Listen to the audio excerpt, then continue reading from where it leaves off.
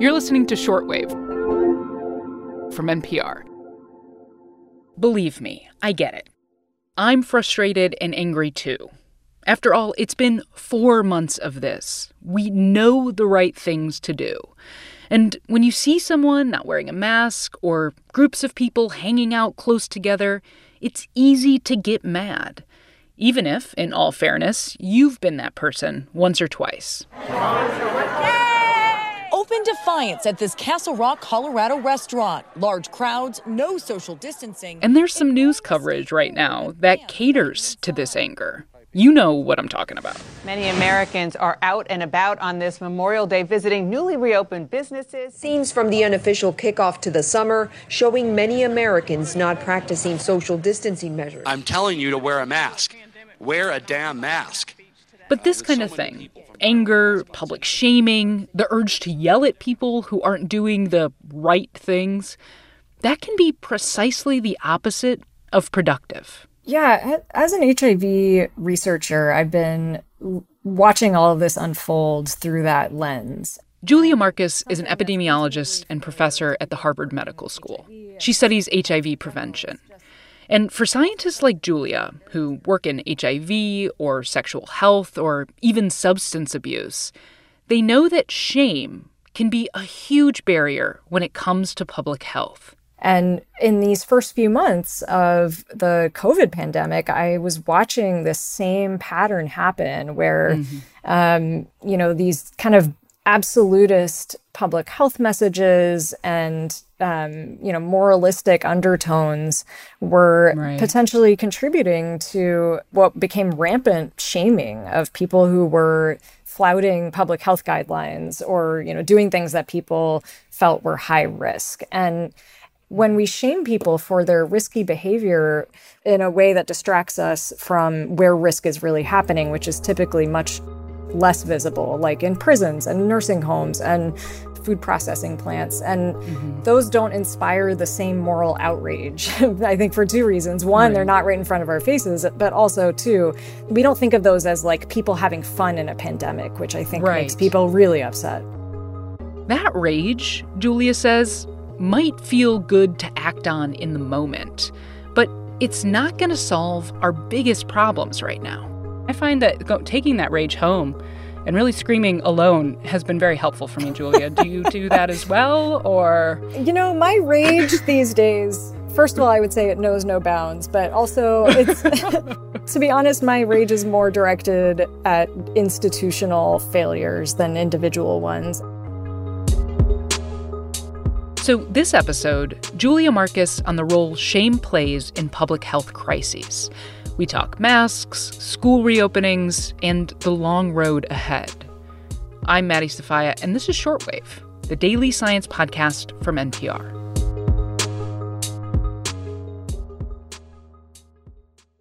Julia Marcus has written a bunch of great pieces for The Atlantic about why shame is not helpful right now and how we can do things better. She's looked at this when it comes to mask wearing, social distancing, and how we open college campuses. We talked about all those things. But the first thing to say here is that there is a fine line between public shaming and some positive forms of peer pressure. I want to make a distinction here between social norms and shaming. I think social norms are very powerful, and that can be one of the best ways, I think, to change health behavior is like, well, everybody else is doing it, so I'm going to do it because it's more like I want to feel good when I go in the grocery store, and I'm not going to feel great if I'm the only one not wearing a mask. So, but there's a difference between making people feel bad about their risky behavior and making people feel good about engaging in protective behaviors as a way of like becoming part of what the new social norm is. Right.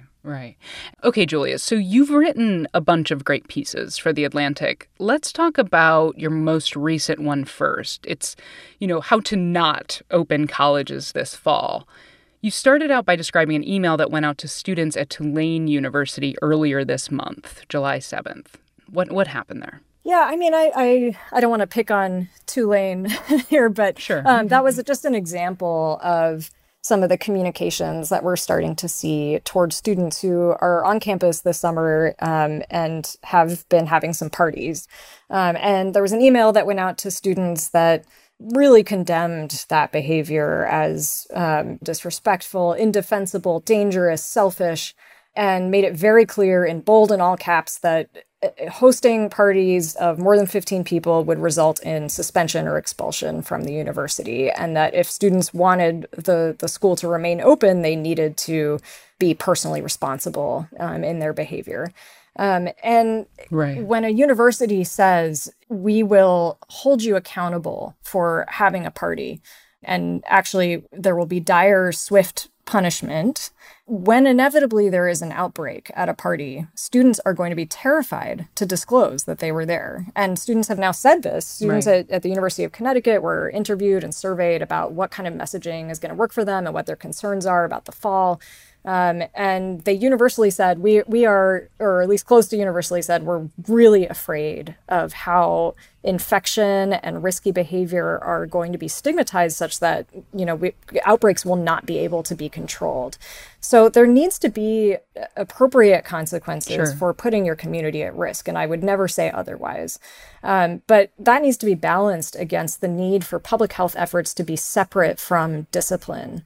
And we've already seen contact tracing start to break down outside of campuses because people are afraid to talk about having been at an event that they know is something they should not have been doing.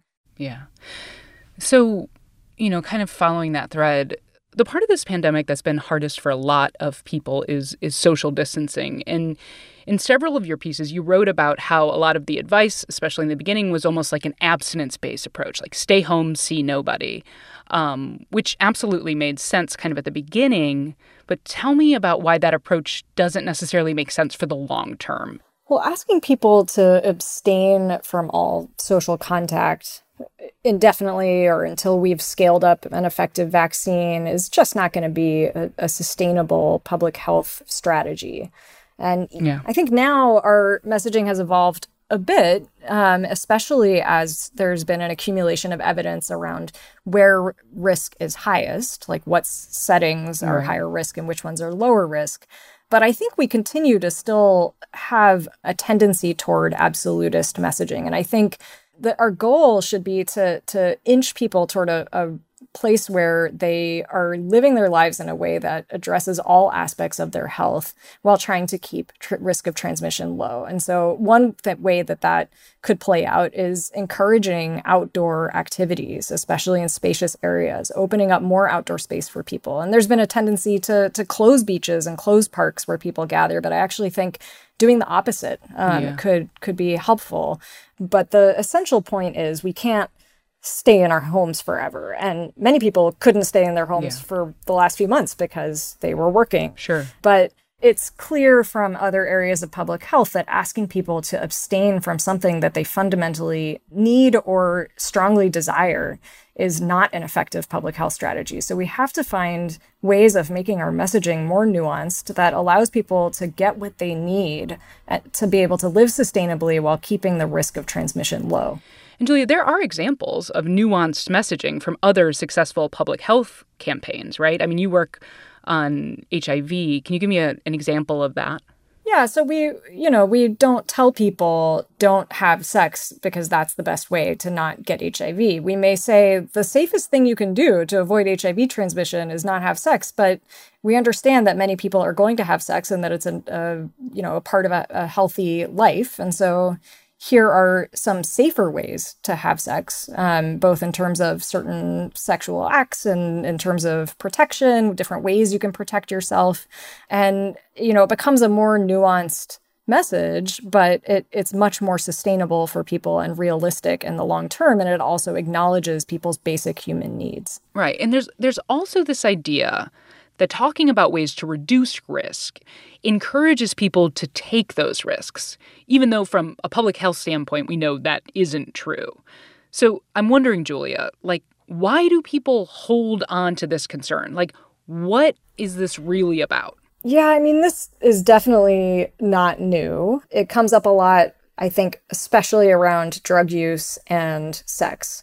And I think the reason it especially comes up in those settings is that those are behaviors that we have a lot of moral judgments about, particularly in this country. And there's this kind of moral outrage that happens when we think about people engaging in risky, which is often pleasurable behavior, sex, drug use, and these days going to the beach, right? Like it's kind of playing out in this new way now with social contact and partying and people having a good time in a pandemic, which it's actually a public health win when we find ways to support people in enjoying their lives and getting their basic social or sexual needs met while remaining as safe as possible. And you've made the point that we've already seen this play out with the coronavirus. Public health officials hesitating to give people detailed ways to protect themselves instead of avoiding risk altogether. I mean, I remember we even reported early on in this pandemic when Dr. Birx of the White House Coronavirus Task Force said, we don't want people to get this artificial sense of protection because they're behind a mask. And, you know, this lack of consistent messaging is one of the reasons that a lot of people still aren't convinced that masks are helpful. So, you know, Julia, how do public health officials effectively reach those people? Yeah, I mean, I think in general, we always see some resistance to any new public health intervention. Condoms and, you know, pre-exposure prophylaxis for HIV. I mean, every intervention that comes out, there's resistance, there's challenges with implementation, there are moral concerns. You know, this is all kind of par for the course. But I think what's new here and a bit different is not necessarily just the polarization, which we do see around things like vaccines, but the politicization. I don't think there has been, or I can't think of an example where a sitting president has flouted public health recommendations. And I think that has created kind of a politicized climate around masks that wouldn't have necessarily been there. And so how do we overcome that and how do we reach people? I think, again, it comes back to hearing people's concerns, acknowledging them, and then working to overcome those barriers in our messaging. And I think there are some good examples of that. There have been a couple of great mask campaigns that have come out of California, acknowledging that people dislike wearing them and acknowledging the reasons why people dislike wearing them. Right. And I would guess that they are more effective in reaching certain populations than campaigns that are more focused on this just wear a damn mask, it's really easy kind of messaging. Yeah, yeah. And don't you care about your community and don't you want to not kill people? And, you know, that kind of messaging is like early days of AIDS messaging around condoms that I think was not as successful as the messaging that really focused on what the barriers were and how people could overcome them. Yeah, yeah. With all this stuff that we've been talking about, colleges, masks, you know, keeping a safe distance, you know, it's pretty tough because the stakes feel so high. Like, this is really a nasty virus. And when we see people, you know, not doing the right things, the instinct there to shame them, to get mad, for a lot of us, it's that first instinct. And I guess it's just that we need to take some patience to push past that. Yeah, I mean, I think it's really valid to feel angry about what's happening right now, and for people who are not necessarily taking care of themselves or their community and putting other people at risk. It's very frustrating to see. But I think especially for public health professionals, it's on us to do the work to avoid the shaming and the anger and the moralizing in our messaging, because we've learned that doesn't work in other areas of health, and really try to take the time to craft messaging that is going to be more effective. Julia Marcus. Check out our episode notes for a link where you can find her writing at The Atlantic, which, can I just say, The Atlantic is crushing it these days. The magazine, not the ocean. I mean, I don't know, maybe the ocean too. I'm not sure what it's up to. This episode was produced by Brent Bachman, edited by Deborah George, and fact-checked by Rebecca Ramirez. I'm Maddie Sofia. Thanks for listening to Shortwave from NPR. Until recently, Edmund Hong says he didn't speak out against racism because he was scared. My parents told me not to speak up because they were scared. But I'm tired of this. Listen now on the Code Switch podcast from NPR.